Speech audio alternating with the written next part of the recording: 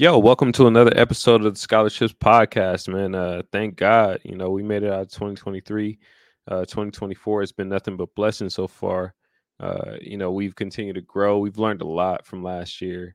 And I just want to say thank you to everyone that's continued to tap in, continue to help us creatively, give us guest suggestions, things like that. I mean, our network has grown. And I just really feel like we're making a change that we can't really see, but we feel it, and I think that's all you ever need. And honestly, we're just blessed to be here. But yeah, it's only right that we kick off 2024 with basically a family member of ours, Jazzmyne Adams. We went to Marquette with her, and she's been nothing but gracious and loving and caring for us as we grew up and as we molded into who we are today. Jazzmyne currently is a program director at OTO Clinomics in Milwaukee in the department of otolaryngology. Y'all don't understand how much I had to Google that that term. It's one of those Scrabble words that I guess you'll get like 100 points for. Basically, it's the study of diseases in the ear and throat. So, if you're wondering what that is, what I just said, go ahead. But yeah, otolaryngology and communication sciences at Medical College of Wisconsin. So she's actually a big deal. She's always been a big deal. I'm not saying anything most people don't know. And during this conversation, we'll touch on a number of topics, which range from, navigating the workplace, balancing your identity, and just honestly maintaining a steady head in this world. In all, it's a great conversation to listen to. She has a great perspective, and Jazzmyne has known us like most of our adult lives. So me and Larry are in the process of drafting some NDAs, so none of these stories of young Tony, young Larry get out from her at least. But yeah, with that being said, I just want to kick it off and just again say thank you, and yeah, hope you enjoy the conversation.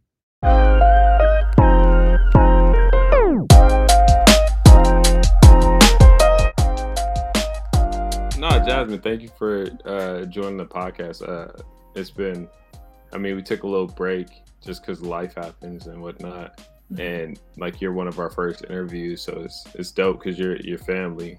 You've always been family. You've always been real since day one. So having you on, I know it's been like a bunch of issues with scheduling and things like that, and us just even updating ourselves on what exactly you do. Because I think we talk enough where like we forget that you actually are in a professional role, right? Mm-hmm. Like your college friends become people, and you're just like, damn, yeah. Never saw it coming. But at least for me, me and Larry, think about our college days, right? And you being like, yeah, they're both lawyers. Yeah. We might have to sign an NDA before we get into the. Listen, right before doing this, you know what I found? I found the hard drive that has all of the videos that I took of both of you, all the dancing compilations of Tone. Larry literally speaking into existence, him being a lawyer. Like, Larry was so serious. He was like laying out his tenets and values of life. He's like, yeah. Yo, you gotta send me that. That's hilarious. It's dope to see. You do need that video just to show the growth. No, I appreciate that. And I think you're right to your point. Like, we are at that age now where like our peers are becoming like the principal of the school or like the head coach and the head researcher or whatever. And it's been funny to see because you're like, oh wait, that person is actually like the shit within their world. It's not like a one of those where you're like, oh yeah, that's my guy. They're still my guys, and it's still important to know the distinctions, but it's definitely one of those like moments where you're like, yo, I actually got lucky with some of the people I'm friends with. To start off, one of the first questions we always ask is like, your upbringing. Like, tell us about where you're from, your school experience was from like elementary to high school to college and so on. We'll chip in as it goes, but yeah, just start off with that. Okay, my name is Jazzmyne Adams. I am a native of Milwaukee. I grew up in Halyard Park, which is about 4th and Ville Phillips. My parents still own that home, and now it's like a hot commodity area. It's a lot going on over there right now, a lot of redevelopment. So the first school that I went to was not a residential school or like a community school in that area. I didn't go to Palmer. I think that was the school I was supposed to go to. I went to Mount Olive Lutheran School. So I went to private school right off top, K4. I went there until the 4th grade. And I was like one of maybe 3 Black students in the entire school. I had my first run-in with race in the 3rd grade. I got called the N-word. It became a whole big thing by somebody who, it's so odd, like isn't, I found out later on in life, he went to Milwaukee Lutheran High School and actually was like in the core friend group of my now husband, Brent. So it's just odd. So not awkward at all. That is awkward because then, I mean, you both know that Brent and I lived together, and like he Brent would is bring black his as friends well. over. What'd you say? Black. I said Brent is black. Brent is black. Yeah. Black Brent. Yeah. But yeah, so I didn't know that until like he came around like after college. But anyways, I had a run-in with race in 3rd grade. My parents started reconsidering some things about like if that environment, was conducive to like my social experience, and it would be nice to have some peers that were concordant with how I identified. And they reconsidered and took me out, put me at Roosevelt Middle School, which was my neighborhood middle school. My parents still didn't let me walk to school. I still had to take the bus. So I went there, and then after that, I actually went to Nicolay first, and then I got into Dominican. I found that out later, and went to Dominican, finished at Dominican, graduated in 2009, went to Marquette where I met both of you, and graduated with a degree in psychology from there, and worked for a couple of years, decided to pursue my master's of public health in 2018 after receiving I had a very weird start to my career. It was like initiation by fire.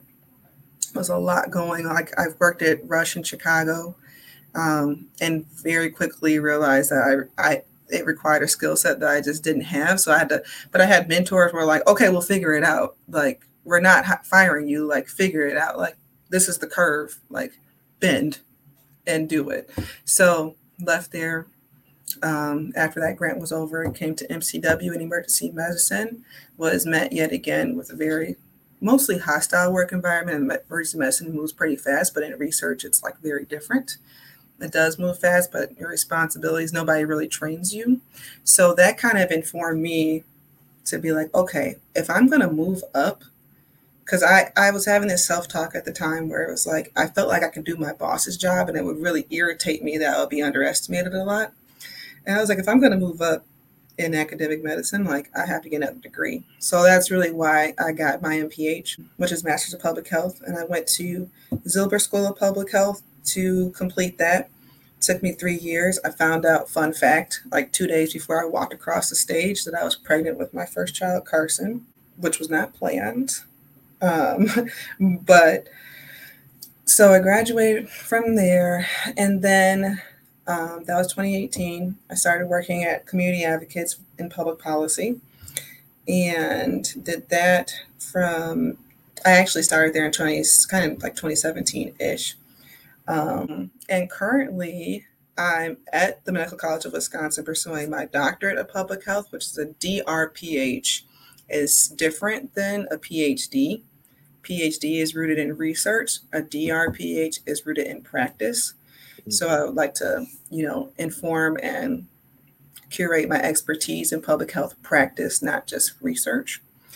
And it's an accelerated program. I'm in my 2nd year of that program. It's only a 3-year program. So I am working on my dissertation right now for that. Let's rewind a little. Let's go all the way back, I guess, to your upbringing, and talk a little bit more about just growing up in Milwaukee. Talk about your pops. Just talk about things like that. Was education always at the forefront in your household? I guess that's my first question. Yes, it definitely has. Education's always been at the forefront of my household. There was never a question. I I didn't ever question not being fully educated, especially since my father is a pharmacist. He went to Madison. He's actually one of Tone's frat brothers. He's an alpha. He pledged online by himself, which he talks about a lot. And he, he kind of just like it. They made an environment for me where it was like, well, this is just like what you do. That was the expectation. That was just the standard of like living in our house. My mother, she was an English teacher at Sarah Scott Middle School, which is no longer, it's not too far away from where we live. Knowing what my dad did, and then his people in his family are similar as well. I mean, on his side of the family are very similar. But it's very different because my biological mother, like the only education she received, I don't think she graduated high school.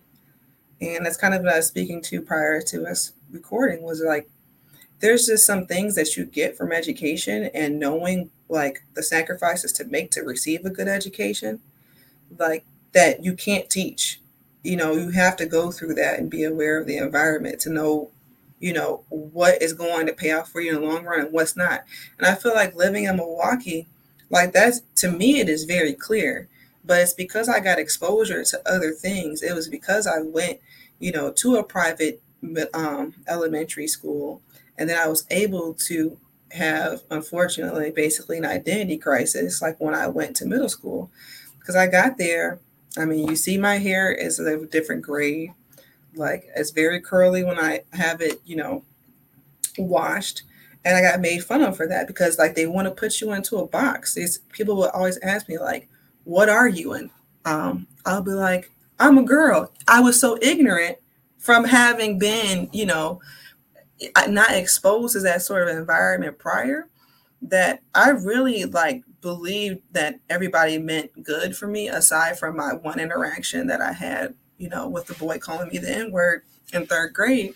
And I remember they'll be like, why do you talk so white? And I didn't know what that meant at the time. I literally said, like, you can't talk of color. That's impossible. Like, what are you talking about?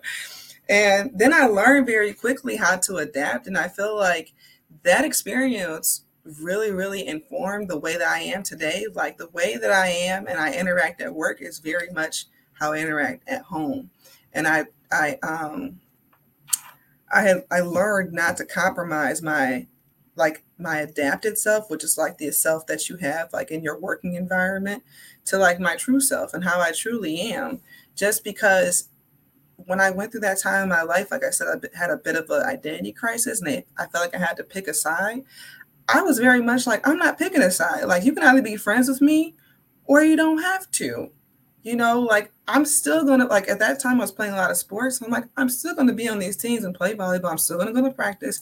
You can choose not to talk to me or not. And it got me the friends that I have, like, to this day. Like, you may know a few of them. Larry from King, like Amber Riley is still one of my good friends. I met her when I was at Roosevelt, and she went to King as well. But she was like, yeah, I just remember you being like, I don't care if I'm weird. Like, and she said, I like that you were weird. But at the time, I wasn't very like comfortable with being like othered. These are other people talking, like othered, or like not being in the in crowd, because they had gone to, elementary school with these kids, and you had to be accepted. I mean, that's a very awkward age, to be in or out, or to be cool or not. So I think back to that time a lot, and I'm like proud of my younger self for being okay with being weird. I mean, you guys knew me in college. I'm not really like that normal. I mean, I feel like it's very hard. It's very hard for people to believe that I am as scientific as I am, just because like they know the real me, and I am so silly. I'm so goofy. I'm very, very fun loving. But I am very passionate about what I do, and I know that there's a time and a place, and I know how to convey that. So between that and like the abrasive experience of like living in a very segregated neighborhood, and like seeing that driving to and from Dominican once I became of age, that was something too that I kind of internalized as well. And I think whether I know it explicitly or not, kind of informs the way I do my work and what I'm passionate about in research, which is health disparities. So yeah, even at Marquette, like, even though I was very secure in like who I was, I remember that like keeping my headphones on purpose, like walking to and from class, because I didn't like hearing the conversations that people were having like at stoplights. Like I wasn't able to like empathize or identify with them having, basically these ridiculously underlined first world problems. Like, oh my gosh, like my dad really wants to go to Vail, but my mom was talking about going here. And these are like real conversations that I would hear. And it really, really bothered me. Like I would get very, very upset about not being able to identify with that. And I had a little like preface of that in high school when, everybody on the weekend was going up north to their cabin. I'm like, what is up north? Like I knew of those experiences, but I didn't actually I couldn't identify with them. It's like, what is that? It's not something that my parents like prioritized. The priority was like, you get your head in these books, you go to that school for that education, you come back home and, you hang out with your cousins and your grandparents, and that's it. One thing that you spoke about earlier was just like the way you talk, and the way you talk now is at work is the same way you talk at home. We were having a conversation yesterday, and one thing that the individual said to me and Larry was just that he was code switching, or he's good at code switching and things like that. And I guess when did you find your voice? Like do you find yourself code switching ever, or is it one of those things that you're just like, I'm going to talk how I talk, and we'll figure it out later? I don't like turn it on and off on purpose. I know that I have a tendency to do that. I feel like it's a natural instinct for anybody that's successful in Black to like feel that they have to do that. But there's been times where I've like felt myself about to do it, and I'm like, forget this. Like I'm showing up my authentic self. Like I'll give you an example. Just this morning, I work with an MD PhD. He's a neuro-otologist. We work very closely together. We had a 2-hour meeting prior to this recording, and we were talking about, we usually catch up on our personal lives first. And I talk no different to him than I would talk to some of my best friends. And I mean, like my candor, everything.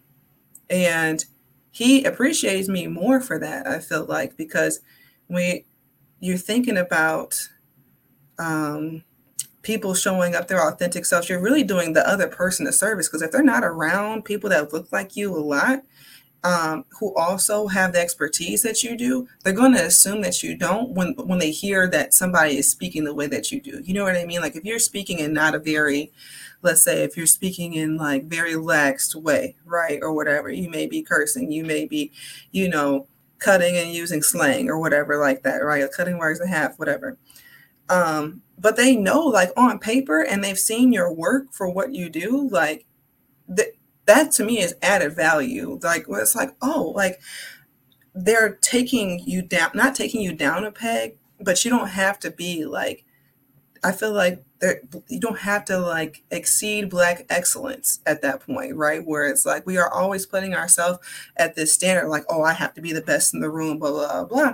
When they could really show up, say a cuss word or two, and they'll be like, oh my gosh, they're so funny. It's so funny that he's just like that. No, I'm just like that too, for real. Like, I know what I'm talking about, but I don't have to deliver in a certain way to be taken seriously. So I think when that switched for me was professionally, was just being so done with being underestimated I'm getting really upset. Being underestimated in my prior job when I was in emergency medicine, and I was working under a female, and she asked me to assume a position that was higher than mine. And I went to her office because she sent me an email about it. And I said, if I'm to take this position, I will be in charge of more people. What will be my pay increase? And she looked at me and she said, you got some nerve asking if you'll get some more money. And I was baffled. I was so baffled. I was like, you know what?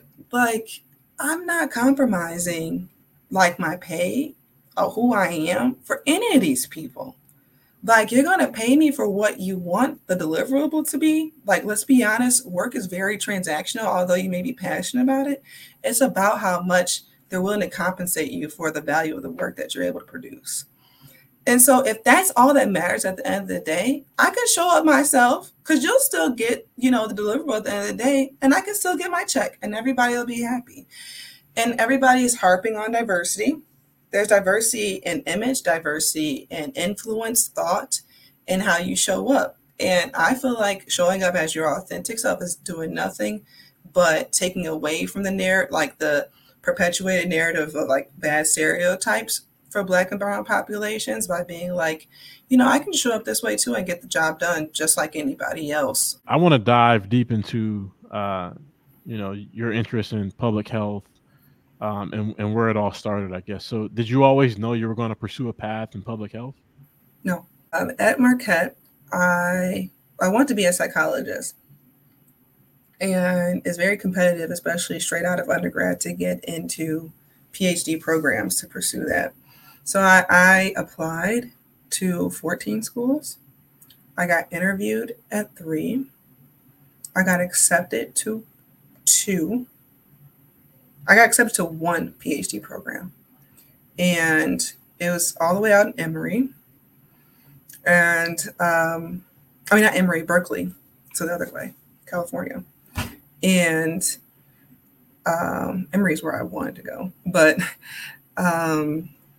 I couldn't do it. I got cold feet. I have Crohn's disease, and I was so scared of leaving my GI at the time because I still had my peds GI, and I had kind of recently been diagnosed and was on an infusion drug that took a long time to you had to sit for an infusion for like 6 hours. So even though I could have like migrated my care, I was just nervous to like start my adulthood on my own by myself, so far away from my family and my healthcare. And I didn't go. So then that's when I started working at Rush. At Rush, I was considering medical school, and mostly because the physician that I worked under, similar to you, Larry, was like, I could kind of identify with him and his passion, not racially, but I could identify with his passion. He and I spoke the same language when it came to like wanting to care for people and wanting to create sustainable, like projected future plans for people to live, in better circumstances than we live in today. And he almost influenced me to take the MCAT until I started studying for it, and I hated it, so I did not pursue that. I didn't really know I wanted to go into public health until I was in emergency medicine here at MCW in my second job. And even then, I wanted to be on the preparedness side. Like I wanted to work either in Public Health Corps, which is an arm of the Army, and be like a response, like that they have people who are responding to Maui right now, to help those people, similar to like FEMA, but they're actual like formal officers. So I thought that I wanted to do that. And I knew I had to pursue a degree to do that. So that's kind of what got me into it. But it's always been a call to like help people. Usually it's initially started as like in that people that need like acute, like immediate help. But now, like after getting my MPH and actually pursuing the degree, I was able to like really understand that I want to inform like my macro level change. So that would be considered like micro level change, but I want to inform like policy level change to confront like structural racism. Yeah, and that's one of the things that I read one of the articles that you recently published, and it was talking about essentially the nexus between race and healthcare and things like that. I wanted to see if you could just talk about like your view on how we can improve as a society the disparities that currently plague, Black people or diverse people, people of color, for that nature. Mm-hmm. That's a big question. That's how I ask them.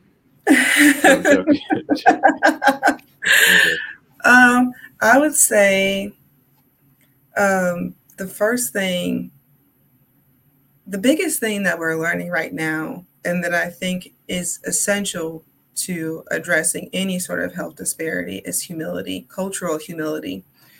Prior to the term being humility, it was cultural competency. But it's been frowned upon recently because you can be competent in something and not really relate to it or fully understand it. Having humility, if you lead with humility, you will be open to understanding and find a point of relation. And even if you can't relate, you're able to empathize. So I feel like starting with that, there's so much work that has to be undone.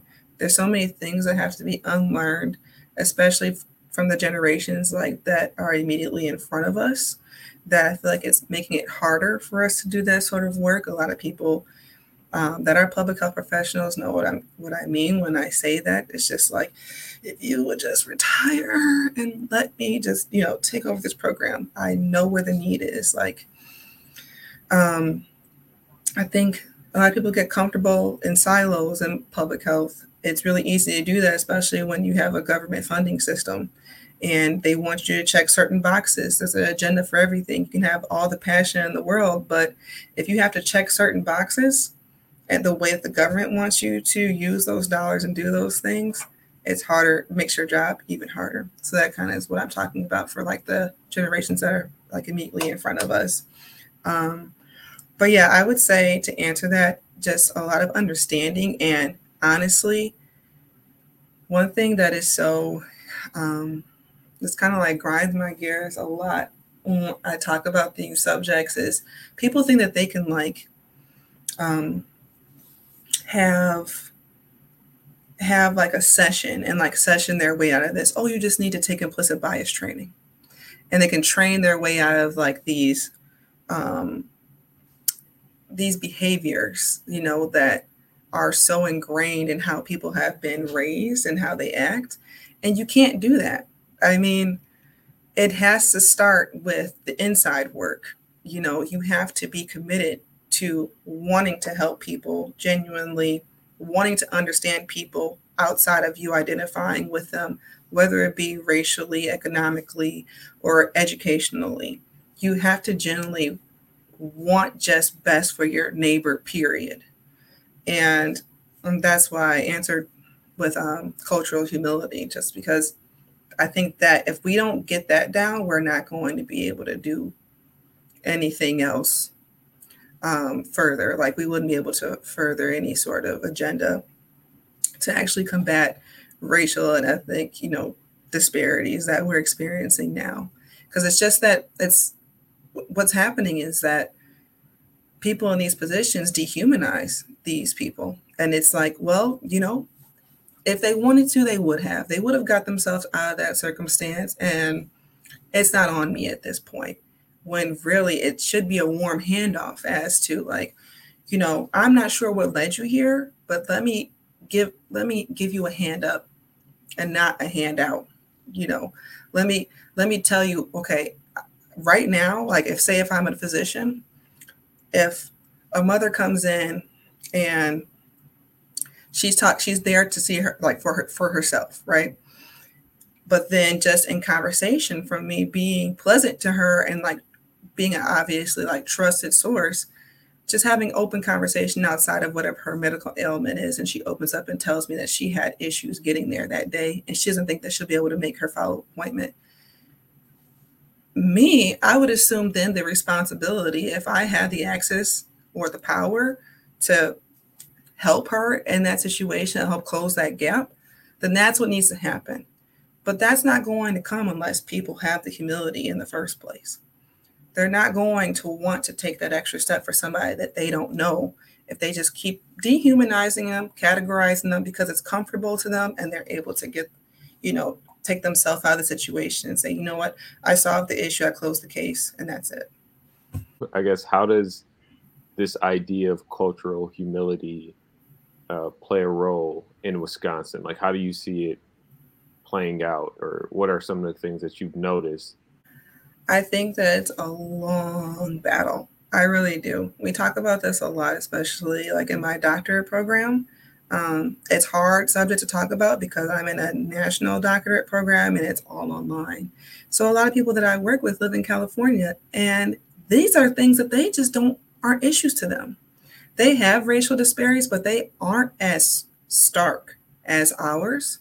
And even when they're talking about stuff, they're like, well, why don't you just do this? Or why don't you just do that? You know, and it's such an easy fix for them. But for us, it's just so, there's such a historical semblance to like what has been beneficial economically for the majority of the population, the white population, and how that has been at the deficit of economic disadvantage and health disadvantage, health outcome disadvantage for Black populations.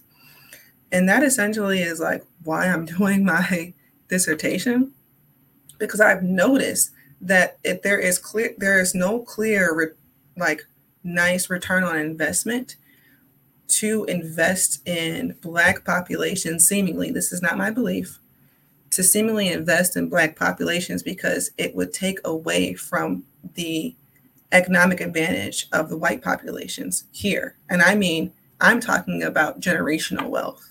I don't think we ever had you define like what is public health. Can you just give me like a working definition of what public health is? What I do is not like classic public health. Like when people think of public health practitioner, they think of like, oh, they're going to remind me to get my flu vaccine. You know, it's August. I'm going to be getting that letter in September. I don't work on a local health department level. That's kind of like what they handle. Like if there is like acute infectious disease outbreak, like Ebola, those are the professionals that are going to be handling that kind of thing. What I do, so I do research. I provide what's called a public health lens to inform our research and make sure it is novel and it is appropriate and relates to the entire population that we're talking about. So by definition, I'm a population health scientist. I write research. I also write funding for research. I do stats and interpretation and translational research. So that's all to inform like interventions, like proposed interventions that should happen to alleviate some sort of disparity like we were talking about earlier. But the research and the numbers have to be there to inform the proposed intervention. So I'm on the research side and the translational side. I am not on the intervention side. You mentioned that you're pursuing your doctoral degree, and you've referenced the fact that you're working on, I believe, a dissertation. Talk to us a little bit about what exactly you're pursuing. So for my dissertation topic, overall, I'm interested in the racial wealth gap and how that has informed and perpetuated disproportionate death rates or mortality amongst the Black population in Milwaukee. So my theory is that because of lack of access to wealth or assets for so many years, the wealth gap has done nothing but widen. Even in times where there could have been instances like post, there was an instance during the Great Migration where it could have been lessened because a lot of Black people were moving up to, places like industrial cities like Milwaukee from the South. And they were securing good jobs. They were securing nice houses. And imagine if those houses and those assets, how much they'll be worth today. So my theory is that because of the structural discrimination and racism that Black people have faced, particularly in Milwaukee because of the stark segregation, that there is an underlying loss in generational wealth. And because of that, there is also higher mortality rates and disease rates for preventable diseases like cardiovascular disease in Black populations. I have since narrowed that down.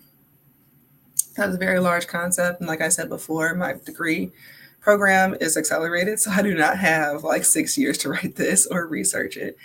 And I'm actually very happy with what I've done in like the past week for narrowing it down. And it's a little hard to talk about, but I earlier this year I did genetic testing because my mother had breast cancer and had a double mastectomy because of the breast cancer. And I was told that I should get genetic testing to see if I was positive for something called the BRCA2 gene. And if you are positive, that means that you have which is a genetic mutation, in your genetic code. And if you are positive, then you have a 60% chance or greater of developing breast cancer at some point in your life. And so I tested positive. And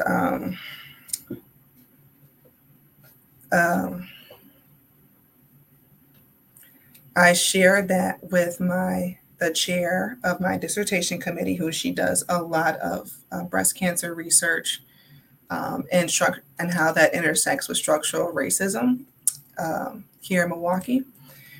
And I shared that with her, and she said, I have the perfect project for you. I've been working and doing all these interviews about survivorship, of Black women who have had cancers in Milwaukee, in particular zip codes. And so now I am using that lens as my, as my health outcome. So how has the racial wealth gap informed disproportionate survival rates of breast cancer for Black women in Milwaukee? And so it's something I'm very passionate about. Obviously, my mother had breast cancer. I'm looking at a picture of my grandmother right now, and I helped her through her transition with breast cancer. And she had a double mastectomy as well. And I did everything. She lived right next door to me, and I have memories, of course, of running across the grass every day, getting food. We go over there every weekend. Obviously, every holiday was spent there. And then when she became ill, I was right there for her, like one of her main caretakers, along with my mom and her sister. So I'm very happy about doing something that means so much to me, that would have an immediate impact, on lives. And it's research that is needed and needs to be done so that more informed decisions, like getting tested genetically like I did, can be done. So more preventive surgery can be done as well. So, yes. No, we definitely appreciate the transparency and vulnerability around that, for sure. So is the idea, I'm just trying, again, I don't come from this world at all, right? So I'm trying to connect the dots. Is the idea that, the better we can address some of the systemic issues, the more likely it is that, more folks that look like us will have access to fair and equitable healthcare. Is that kind of the idea? Or Healthcare and early detection. Particularly with what I'm studying, even though cancer is technically not preventable, because I have a genetic mutation, I will get some form of cancer, whether it be that or in my tubes. So it is so that you can take action. Now I'm having to have preventative. I have an entire other team of doctors that I have to meet with now twice a year to do additional screenings and to talk about preventative surgery for that. And if the sooner I'm sure you've heard about, colon cancer for Black males. The sooner you know, the better, so that you can act on it. And my particular research is along with that same notion that, knowledge is power. I know that may sound corny, but honestly, technology, I am a woman of faith, and the Lord gave us science to be able to, figure out and preserve ourselves so we can continue to do his work here on earth. And I'm a strong believer of that.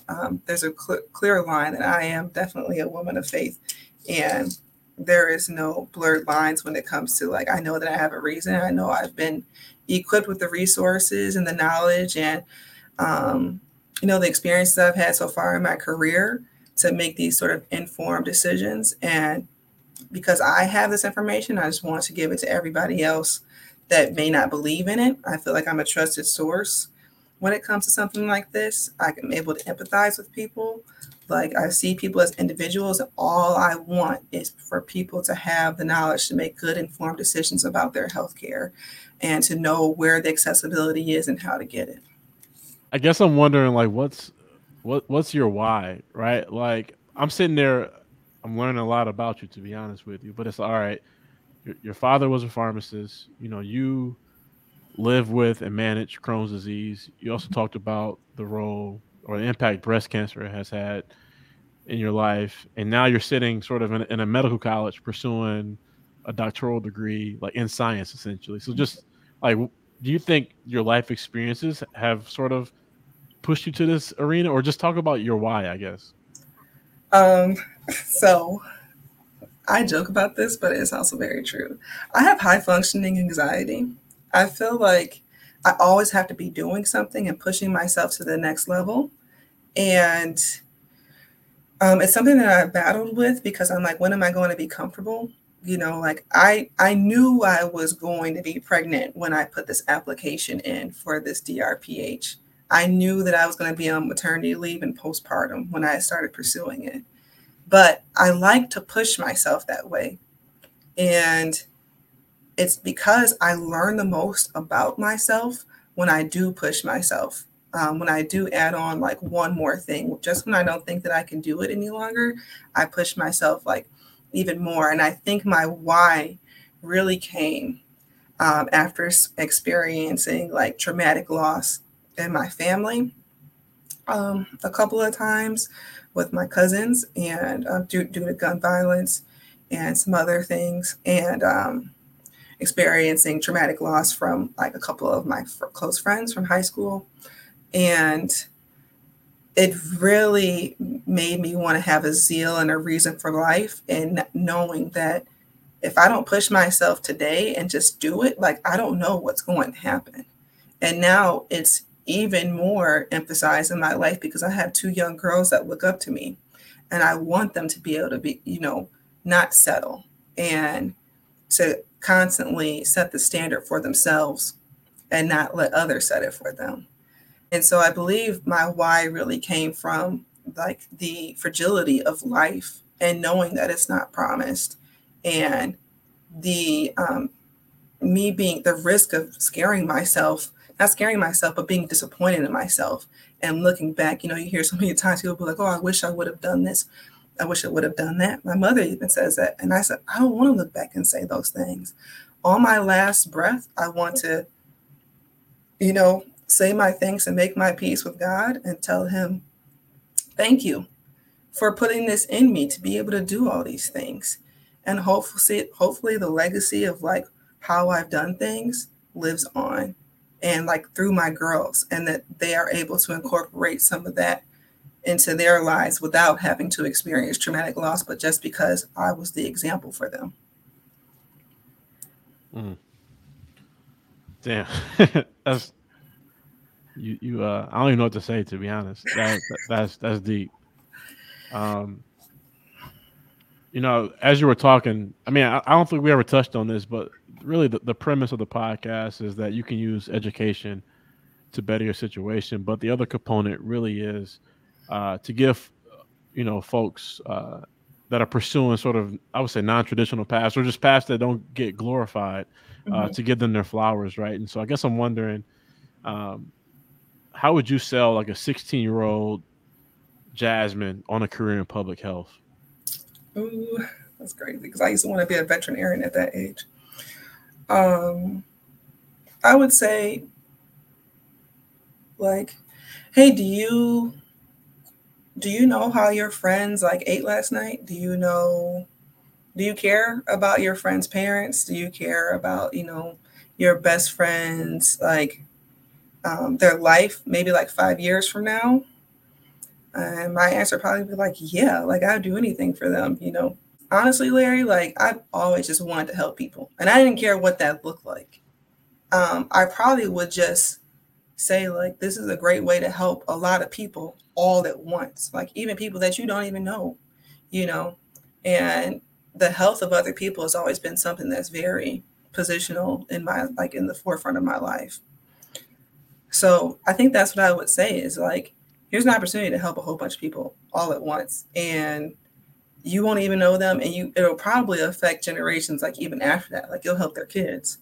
So I think that I'll be really excited about something like that. But that's what I basically would say. No, that's spot on. I mean, again, like I feel like so many kids that I talk to, I don't talk to a ton of kids, but the ones I do, they mention being a social media influencer or things like that. And it's like, no, we need more Jazzmynes. We need more people pursuing degrees in public health and with the background and lens that you have that you're putting into this research. Mm-hmm. So yeah, no. So I just want to commend you for what you're doing. Thank you. It's funny you say that, Larry, because I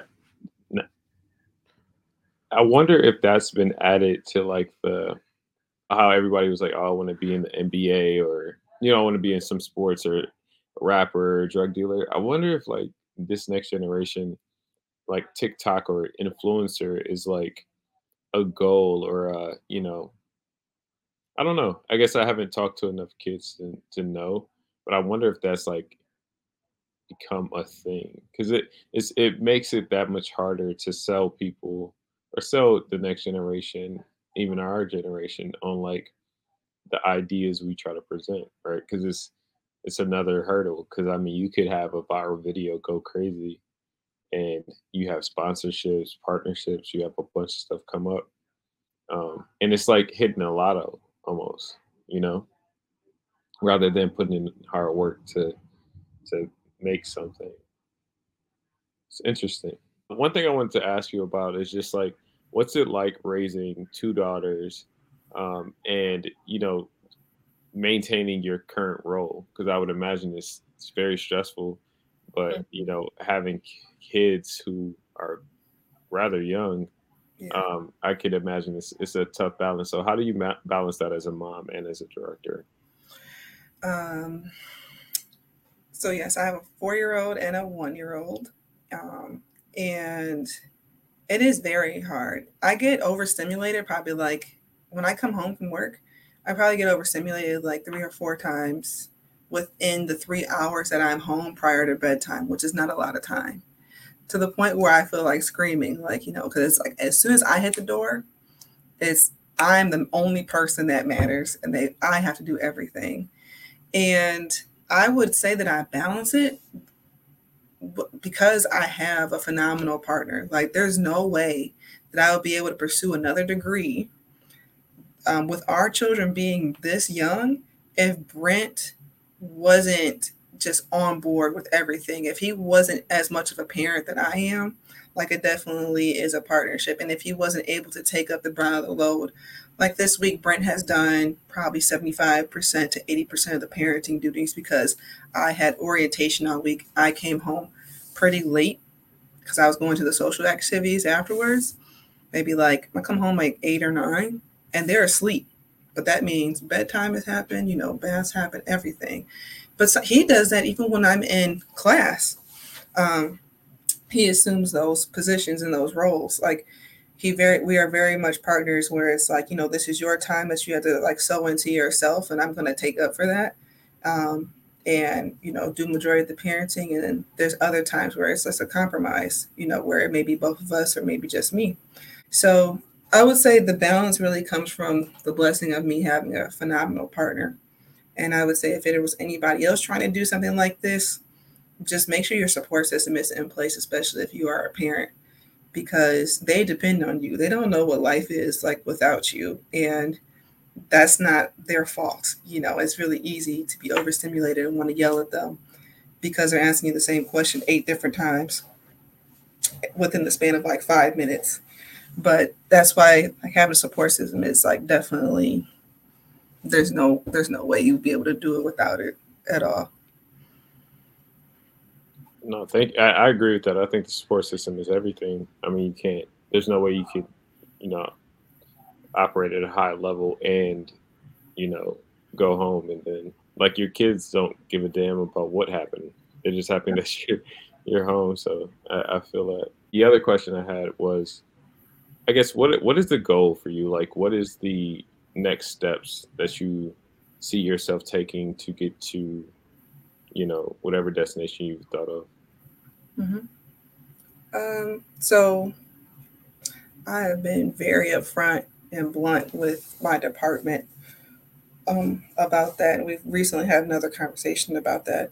So I would like to make faculty here. I would like to receive a faculty appointment, a research faculty appointment through my department once I graduate. And I feel like I'm on a good path to be able to do something like that or pursue something like that. So, like, what role does like academic research ultimately play in like addressing health equity? Like, just close that gap for me. Okay. Academic research informs interventions that you would see, actually play out, like programs that will become available or that are up for funding. So there's always data behind why something is implemented, or even data behind why something is taken away from either public programming, private programming, or anything that is offered. Um, it's very easy to think of it this way in the terms of like cancer therapeutic drugs or interventions.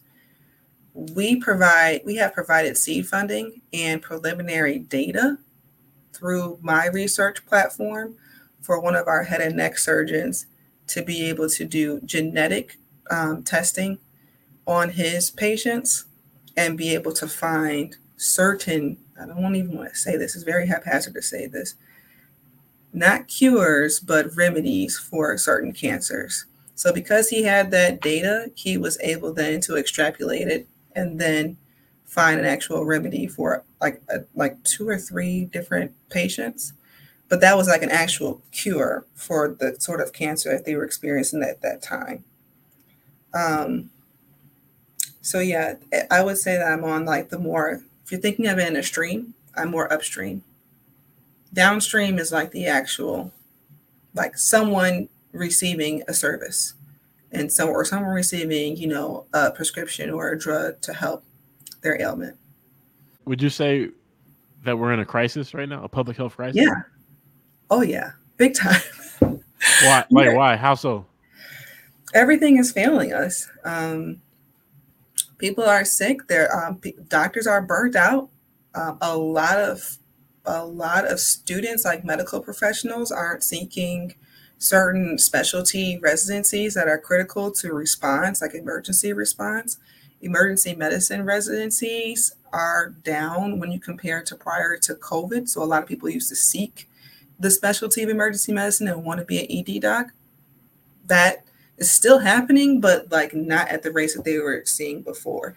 So what if that trajects into like the future, we aren't going to have as many doctors as we have now to care for as many people that are going to be sick, and especially with side effects from like long COVID. Like we have a lot of patients here that have things from when they had long COVID, like permanent ailments that are just not going to go away, and things that they have to deal with now for the rest of their lives. And they are relatively young and still have a lot of life to live. So there's a huge, there's a lot of pressure on the medical system right now.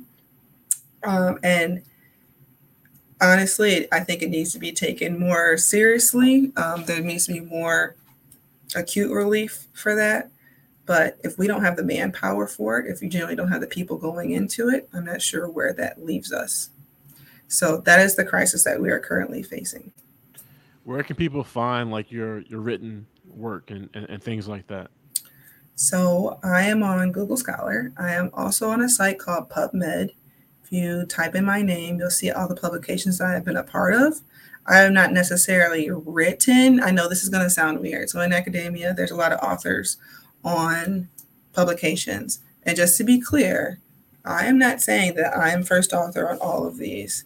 I hold first authorship because I made significant contributions to the manuscript, but I made contributions just like all the other authors that you would see listed on those publications. Dope. One thing when you were talking about just your role in the overall healthcare streamline, so I don't want to deter us, but I just watched Painkiller yesterday.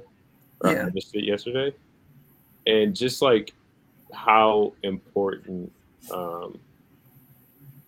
like research is and its reliance to then get approved for certain drugs or testings.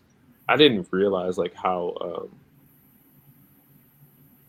important it is to come from like a journal that actually means something, right? Like I didn't, I didn't realize how many bureaucrats and things like that, politics played a role. I mean, of course, I assume so, but I guess watching that, it was on Netflix, watching that show, I was just like, God damn, like how, in hindsight, you're like, how could this happen?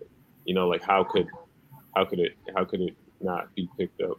But when it's happening in practice, I could see how people are just like whatever, you know, like the greed of society could just overwhelm or outweigh how greed could outweigh, um, you know, actual public assistance or help in general.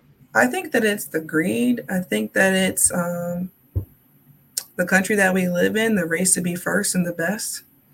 So we look at something like oxycodone or oxycontin, and it would seem to be a cure-all, especially when in 1996 they recognized pain as the sixth vital sign to know like what's going on with somebody. And so yeah, like it was like, okay, what can we do? Like if we're saying that, like we have to find a cure for it. And they just started giving everybody oxycontin and then created an epidemic. You know, they didn't know that they knew that it was highly addictive, but at the same time, it's always chasing the dollar, like you said, Tone, right? Like being greedy in a way, not realizing the repercussions, like and outweighing the money with the repercussions just because there's a huge incentive to make more money in coming years. So yeah, it's essential. It's something that is not to be taken lightly. It's why grants are highly scrutinized for what you are going to be using your dollars for, but it's also why the research process is so long and tough because you have to everything has to be backed up by something, and it's really a protection for the protection of who is going to be receiving that information and using it to inform whatever they're trying to get out. I think we're still in it, right? Like I don't know if you heard my sister's boyfriend just overdosed on like perks Friday in Milwaukee. Yeah, it's crazy, and it's one of those things that like it was the first time where I was like, yo, God's getting creative, and like I've had some of every kind of tragedy. And like the opioid thing is something that you would see like celebrities dying from like fentanyl and things like that. And you would hear like, oh, so and so overdosed. But to like have it hit home, I was just like, God damn, like this is. And then to watch Painkiller and things like that, it was one of those like wake up moments where, you know, the same thing that kind of was going on with like OxyContin back then. It's like it's still happening. It's just like a different drug or like a different version of it, which is unfortunate. But it definitely it hit home a little different, and you know it's it's a lot of things that are plaguing our society, our people. Um, it's just it's just hard to see like the silver lining in it all. You know, but It is. The work is very tiring. It feels like you're like hitting a brick wall over and over again sometimes, especially working with our people because the trauma and the historical racism is so multidimensional and generational that it literally like rears its ugly head in so many different forms, especially through coping mechanisms. Just like showing up every day is hard. The easier thing to do is to numb it. And what becomes even more damaging is that you have social media to normalize that numbing of that trauma and not actually really dealing with it in the appropriate way. And what has also been normalized is not talking about mental health in a serious manner. And that is a terrible mixture of things that is not going to result in anything good. So yeah, I think you hit it spot on, Tone. It's unfortunate. It's hard to deal with, especially identifying with people, identifying with our people that have gone through so much and knowing it and like being able to like feel that. And like, you don't have to talk, you don't have to actually know a Black person's story to be able to like, I mean, there's a reason why there's unspoken greetings, like when we walk in a room, right? It's an acknowledgement of a presence, and we know what's going on. We're able to read between the lines, or I got you type of thing. Even walking past the hallway, I mean, it could just be a cultural thing of like, you say hello to the Black person when you walk in the hallway. I know I make a point to because I'm seeing and recognizing their presence, right? But at the same time that you know that, you know all of the other stuff behind it as well. You know that without them having to say it, that their experience has been glaringly different than somebody who doesn't look like them. And all those other intricacies of like mental health and stuff like that. Thanks. Thank you, Jazzmyne. You're a great friend. You're a great role model for the city. I just want to take time to say thank you for taking time out of your busy day to hop on this podcast, give back, and just have a conversation, an honest conversation with us and our listeners. So with that, I just want to say thank you, and we'll be in touch. It's not like I won't see. So, but thank you for hopping on the pod. I appreciate both of you. I look up to both of you. I can honestly and truly say that the two of you were some of the most influential people in my life when I was in college. And it is so cool to see you guys where you are now and knowing where you came from. I truly, truly admire you both. I love you both. I want the best for you both. And I'm always here for you.